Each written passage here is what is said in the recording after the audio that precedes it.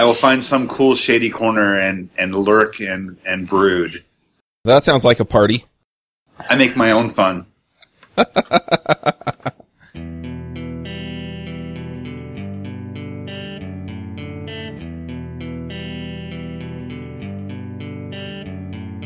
This episode is sponsored by Hired.com. Every week on Hired, they run an auction where over 1,000 tech companies in San Francisco, New York, and LA bid on Ruby developers, providing them with salary and equity up front. The average Ruby developer gets an average of 5 to 15 introductory offers and an average salary offer of $130,000 a year. Users can either accept an offer and go right into interviewing with the company or deny them without any continuing obligations. It's totally free for users, and when you're hired, they give you a $2,000 signing bonus as a thank you for using them. But if you use the Ruby Rogues link, you'll get a $4,000 bonus instead. Finally, if you're not looking for a job but know someone who is, you can refer them to Hired and get a $1,337 bonus if they accept the job. Go sign up at hired.com/RubyRogues. This episode is sponsored by CodeShip.com. Don't you wish you could simply deploy your code every time your tests pass? Wouldn't it be nice if it were tied to a nice continuous integration system? That's CodeShip. They run your code. If all your tests pass, they deploy your code automatically. For fuss-free continuous delivery, check them out at CodeShip.com. Continuous delivery made simple. This episode is sponsored by Rackspace. Are you looking for a place to host your latest creation? Want terrific support, high performance, all backed by the latest open source cloud? What if you could try it for free? Try out Rackspace at rubyrogues.com/Rackspace and get a $300 credit over 6 months. That's $50 per month at rubyrogues.com/Rackspace. Snap is a hosted CI and continuous delivery that is simple and intuitive. Snap's deployment pipelines deliver fast feedback and can push healthy builds to multiple environments automatically or on demand. Snap integrates deeply with GitHub and has great support for different languages, data stores, and testing frameworks. Snap deploys your application to cloud services like Heroku, DigitalOcean, AWS, and many more. Try Snap for free. Sign up at snapci.com/RubyRogues. Hey everybody, and welcome to episode 191 of the Ruby Rogues podcast. This week on our panel we have Coraline Ada Emke. Hey there. Avdi Grimm. You mean Tom Waits? David Brady. Maybe he didn't come back. I'm Charles Max Wood from DevChat.tv, and this week we have a special guest. That's Carrie Miller. Hi, everybody. All right, so this week we're talking about the developer happiness team. This is something that Coraline has worked on at Instructure. So we're going to talk about what makes us happy and how to set something like this up so that companies can make it work for, their employees and make them happy. I'm kind of curious to kind of kick this off. What sorts of things make you guys happy in your work or your career? One of the things that really occurs to me as someone who's given a lot of thought to happiness and motivation, on a previous show, someone had said that like the ultimate purpose of our job is to create working code. And that seemed very practical and utilitarian. I think the process of creation is what brings a lot of us into the field, and the ability to do our best and create things that are beautiful, understandable, maintainable. Those are a lot of the things that motivate at least me as a developer, knowing that I'm creating something of quality, not just something functional, but something with an aesthetic sort of sensibility to it that makes me proud of the work that I do. Yeah, that makes a lot of sense. Just the fulfillment of doing a good job, something that, meets that creative standard, whatever it is. For me, it also helps when it's something that makes a difference.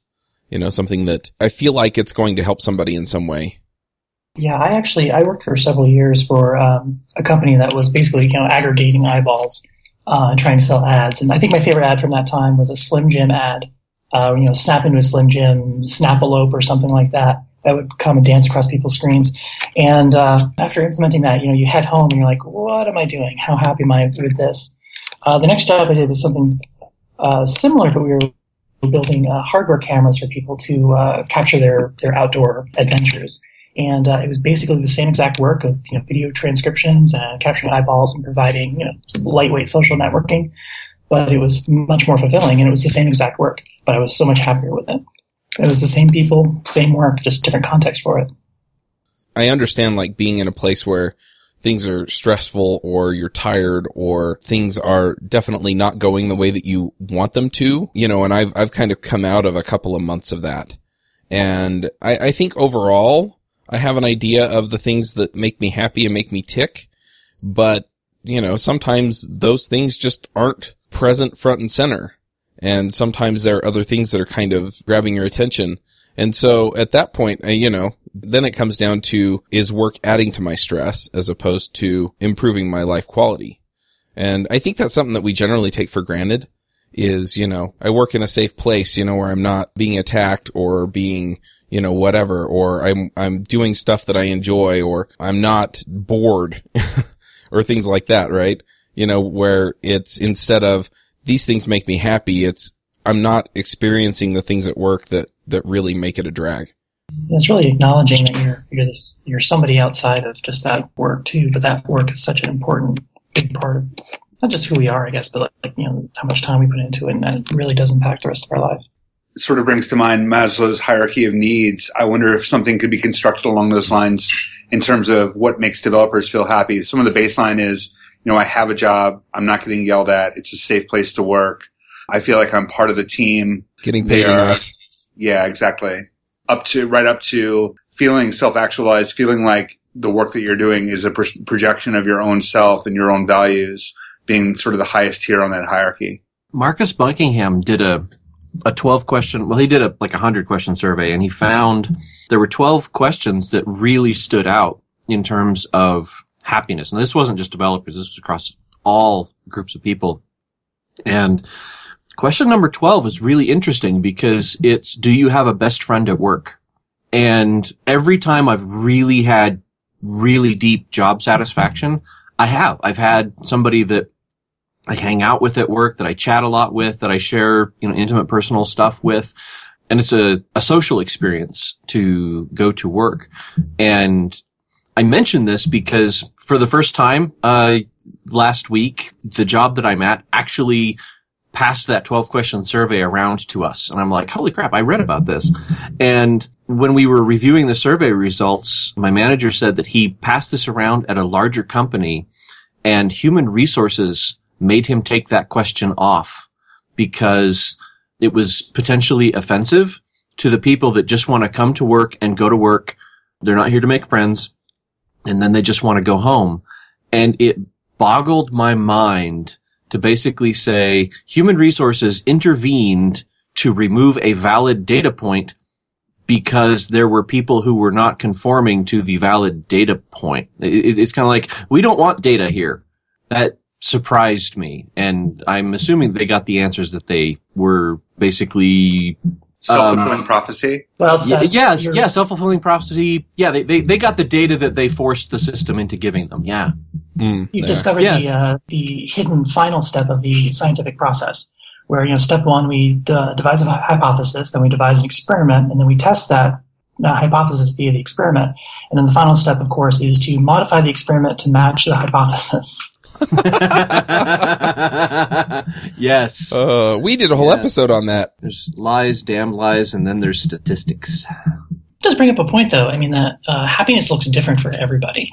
There's a lot of commonalities, but very often when you get down into what are the nitty-gritty details of what makes somebody happy, we might both say we want to be respected professionally, but what that looks like could be completely different depending on who you are and what your background is. Yeah. Well, and I also know people that, their main fulfillment comes from, I got 10 things done today. And for me, my fulfillment factors come from other people. And so, it's, hey, I impacted the team. I impacted the customers. I got positive feedback. And on a day-to-day thing, the best friend at work, talking Dave's point, I mean, that's a big deal for me because I'm a much more social person than other people who are, maybe more detail-oriented or, need to feel like they're taking charge or things like that. So yeah, it really does. But at the same time, I think that a lot of the other factors, that you're talking about are important to me. And if I'm failing dreadfully in those, then I really won't be happy with my work anyway. Do you feel like that competition versus collaboration question is a matter of maturity or something that's baked into our personalities? I don't know. I would argue that the answer to that is yes. How do you mean? Meaning both.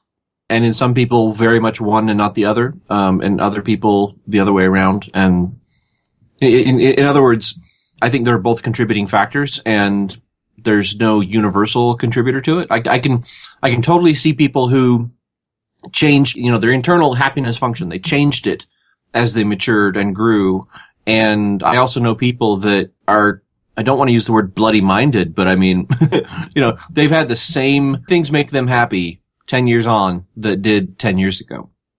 I'm one of the latter or one of the former types, and I really envy people who know what makes them happy and have always known what makes them happy and can get what they need to make themselves happy. I find happiness is... I was going to say, maybe I'm just a really unhappy person. Oh dear. I find happiness is kind of a fleeting thing, and it often as not catches me by surprise. With regard to work, I think the most important thing to me is eliminating the elements that can block those moments of happiness. I'm not sure I look to work to make me happy, but I would want to eliminate those factors which make the happiness impossible when it does, or diminish the happiness when it does arrive. And there are a lot of things that a job or a vocation can do to stymie happiness. Mm-hmm. That's a really good point. I never kiss my wife and say, "See you tonight, honey. I'm off to go be happy." I'm always thinking, I'm going to go sort out the CI server, or I'm going to go get this thing fixed, or I'm going to fix this bug that's been keeping me up at night for the past 3 days. I'm going to go do something. I'm going to go fix something. And that's probably part of my happiness function. But Liz can tell when I'm about to change jobs, because I'll be puttering around the house kind of listlessly, and she'll go, "What's going on?" And I said, I'm really unhappy at work. And yeah, happiness is like a realization you have after. Happiness and unhappiness are observations you make almost in hindsight. And it's not usually something we set as our direct objective. But I like what you said, Avdi, about there are things that can obstruct happiness, because if you don't, I don't want to say plan for happiness, but maybe that's what I mean. If you don't plan for happiness and make preparations to eliminate unhappiness, you may just get what life throws at you instead of what you're trying to achieve. Yeah, and I think it's good to make a distinction between efforts to get out of the way of happiness or opportunities for happiness, and efforts to sort of enforce fun, because I think those are two very, very different things. Yes. Should we aspire to one or the other, or both, or does it depend? I'm not a fan of the mandatory fun. You'll have fun, dang it, and you'll like it. But I've had days where I just wound up having a terrific conversation with a coworker, and it kind of made my day. And that wasn't planned for by my employer, but it was maybe facilitated, or either in some cases facilitated by them by hiring the right people, and and giving them opportunities to chat and feel like they can chat. Or in other cases, a company maybe failed to prevent me from doing that, but despite efforts.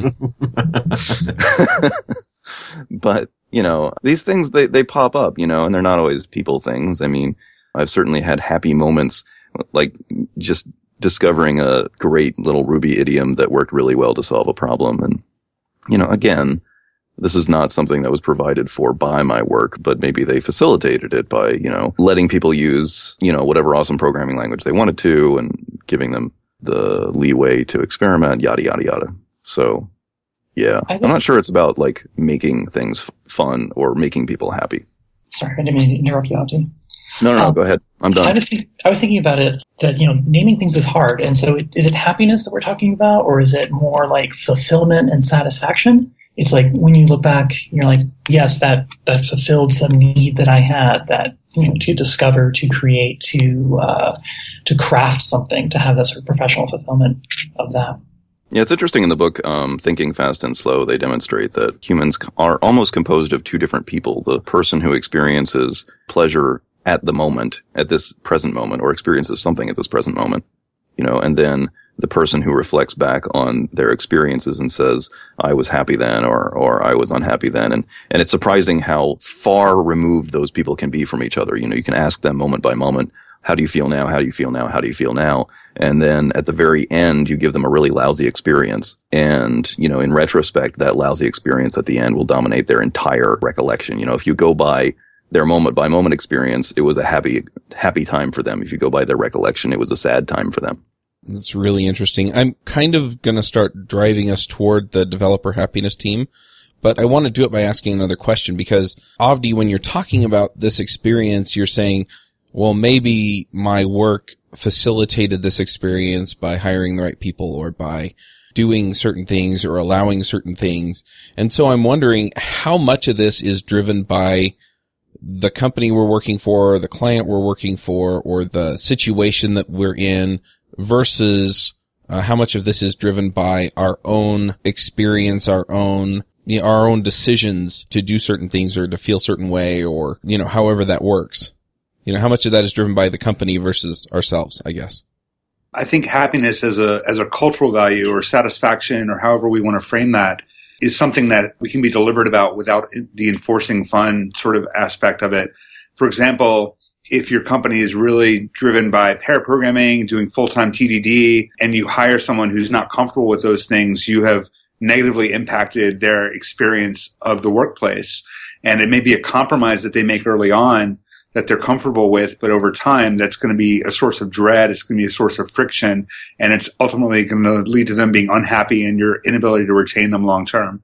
That's part of the problem with where we've lost sight of what we mean when we say culture fit, where once we've just assumed that everybody does Agile and we all have the same understanding what Agile is, just as an example.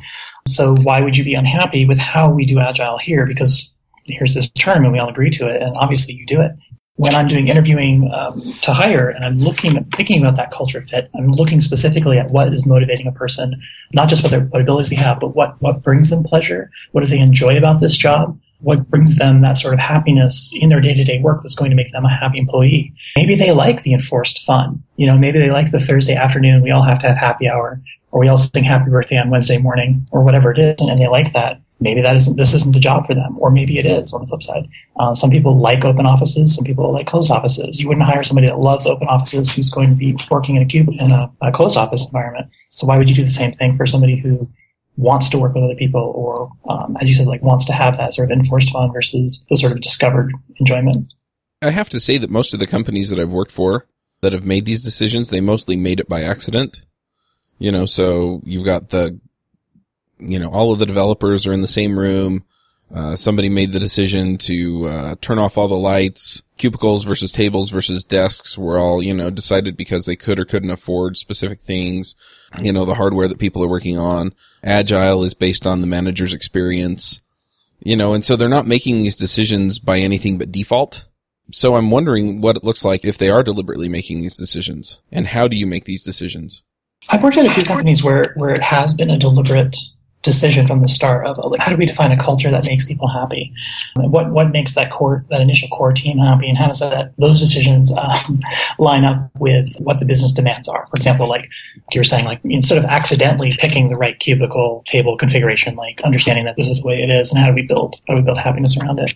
I don't think it's something that we really talk about, and it's certainly not something that we teach. I went to hippie school where we talk a lot about our feelings and understanding how people work together and how to understand human relationships. That's part of that, the curriculum almost. Did you get a degree in hippie? People in business school to have that. Have you seen how I dress? Of course. You have to have a degree. Wear this much tie-dye. A PhD in HIPPIE. That's what the H stands for, right? In That's PhD. Right. Yeah. Professional hippie. I don't know what the D stands for. Dude. Yeah, but I don't think it's something that you study in business school, right?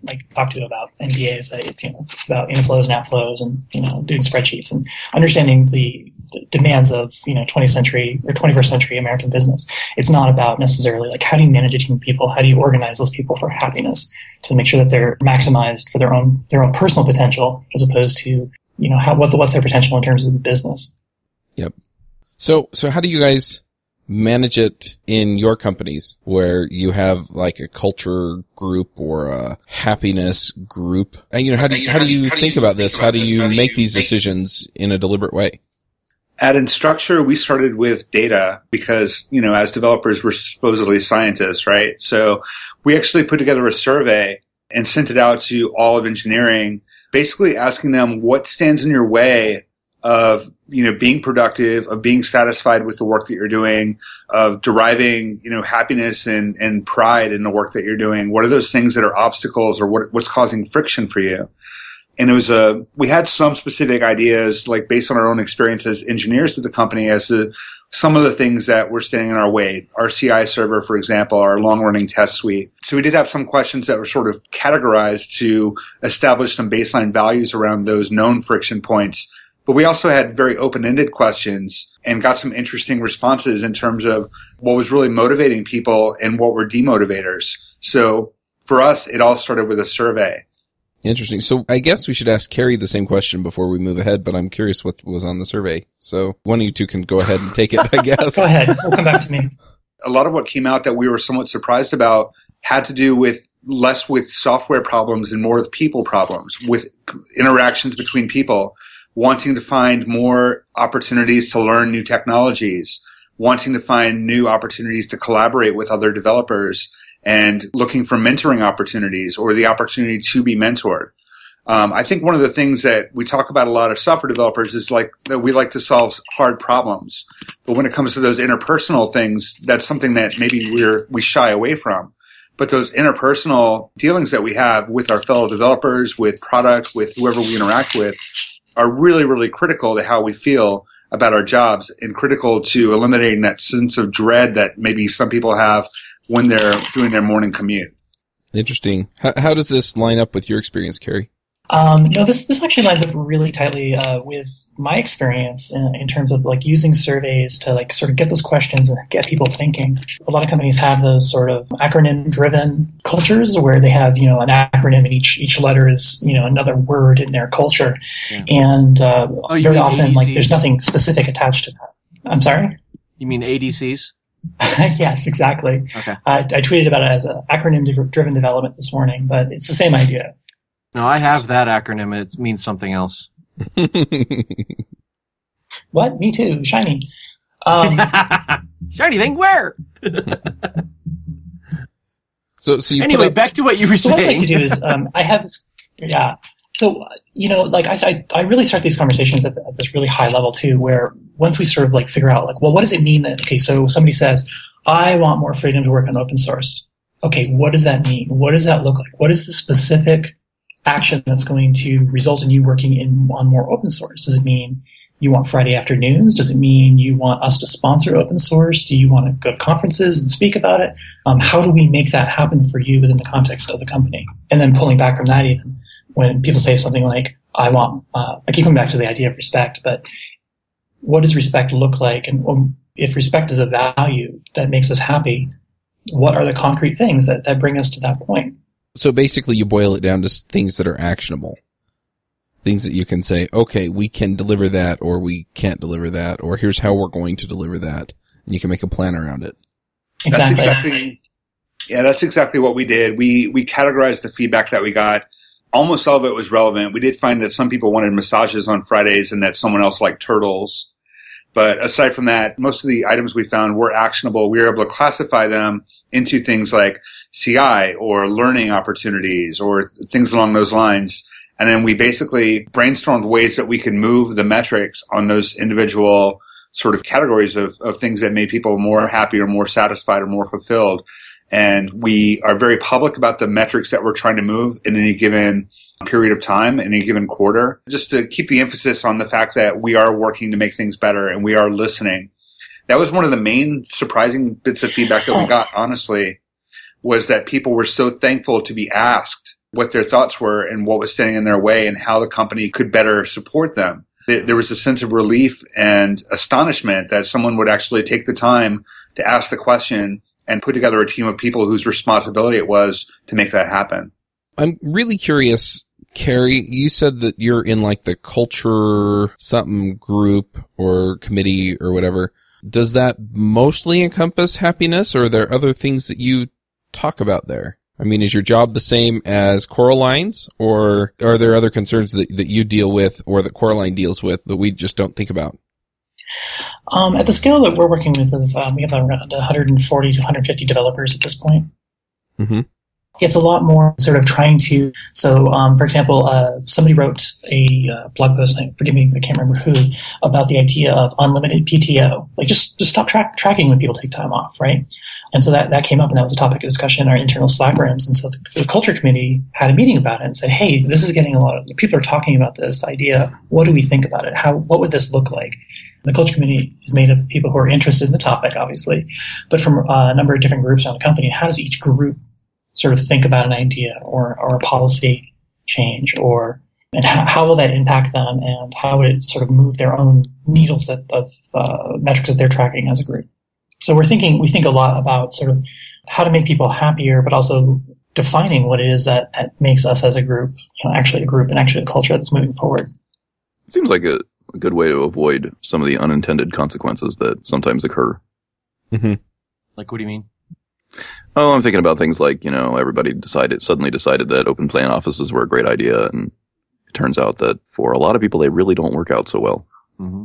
So at least having the conversation about it means that somebody's exploring whether or not it really is a good idea? Is that what you're driving at? Yeah, instead of just like a few people who are like, obviously, this is the best idea. And Google does it. So one place I worked had like monthly all-hand meetings, and the company was small enough that we could do that. Even up to the point we got like 50 or 60 people, we would still have these all-hand monthly meetings. About a week before the meeting, they would do a tiny survey that had at most 3 questions, and it was basically rate this question on a scale of 1 to 5. Agree, disagree. Sometimes how happy are you, or how satisfied are you with the new vacation policy, or whatever it was. And there was always another comments box. Like, do you have any suggestions or feedback or ideas or just anything you want to talk about? Then at the all hands meeting, at the end of the month, they would surface these metrics, aggregate and say, here's where, here's the different buckets where people voted on this. So we all had about a topic as a group. And then we could see the other comments that people were leaving, for example. And it wasn't always related to the questions that were being asked. So someone could say, I don't like the new 401k policy, or do we have a 401k policy? What's going on with that? Or, who's the new person? Often like also silly things too, like we need more green M&Ms, whatever it was. But it was like having a venue for that and constantly surfacing it really made people feel like they were involved because their voice was being heard and things were being discussed. Coraline or Carrie, have either of you read, or actually his TED Talk is almost better than his book, but Dan Pink's book, Drive? I have not. Yep, I have. Yeah. Okay. So Dan basically boils down the 3 things that make people motivated. And he claims that the core elements are autonomy, mastery, and purpose. And autonomy is people want to be in control of what they do. Mastery is they want to get better at things just for the challenge of it. And purpose is they want to feel like they belong to something bigger.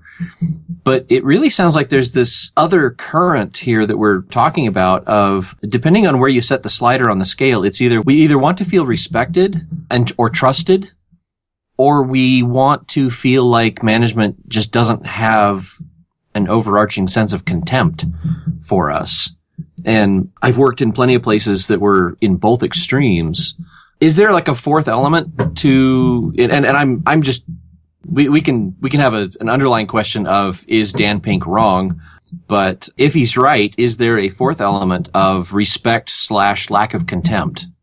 I think there absolutely is. And again, to go back to that hierarchy of needs concept, being respected for the work that you do, most of us need some sort of external input and external feedback that is telling us how we're doing, not just as developers, but as human beings. That's something that we look for other people to provide to us. And if we don't feel like we are being acknowledged, or, it doesn't have to be praised, but at least acknowledged for the hard work that we do, because the work we do is taxing and challenging and very personal. If we don't feel like that is garnering any respect or getting us any sort of acknowledgement as acknowledgement for the work that we're doing, that can be very hard to keep going. And, what happens when we don't feel the need to keep going to a given place is we're going to find some other place that feels like it's going to satisfy us more. Mm-hmm. I keep plugging Cover My Meds because I just started working there a month ago, and I'm still definitely in the honeymoon phase with them. And when we talk about like unlimited PTO, I can hear through the microphone, I can hear all the managers out there going, well, what if somebody abuses it? And that what if somebody abuses it is, if you're one of the people that said, what if somebody abuses it? You are part of the problem. You are one of the people who has a fundamental contempt for your employees, or a fear that you haven't hired the right people. And that's something to think about. We still love you. Keep listening to the show. But I absolutely agree with you, David, because there's such an aspect of let's just treat everyone as if they're professionals and adults, a lot of that sort of stuff. And a lot of policies where we have to make a policy, well, why can't we deal with that person as an individual? And in my experience of policies like that, I immediately feel infantilized a little bit, right? Like, I can't be trusted. There's all these things that I can't be trusted because somebody else, broke a rule at some point, rather than being treated as an individual and responsible. And this is why, I do policies when I'm a manager. I just say, hey, everybody, you have buying a book or a piece of software or going to a conference. You've got a blank check for $1,200 or, whatever that budget is. You spend it how you want. Just give me the receipt and we'll pay you back. It's no questions asked because I'm treating you as an adult. Mm-hmm. That's a lot of cookies. Just as a kind of flip side of that, though, I read a very interesting blog post recently from a company that reevaluated their unlimited PTO or their unlimited vacation time, I guess, policy and moved away from it. And not because, people were taking too much vacation time. It was actually because people were taking too little. They, looked at the data and they looked at what had been happening to team members, and they realized that with unlimited time, everybody was a little afraid of taking too much or being the one who took the most, I guess. And so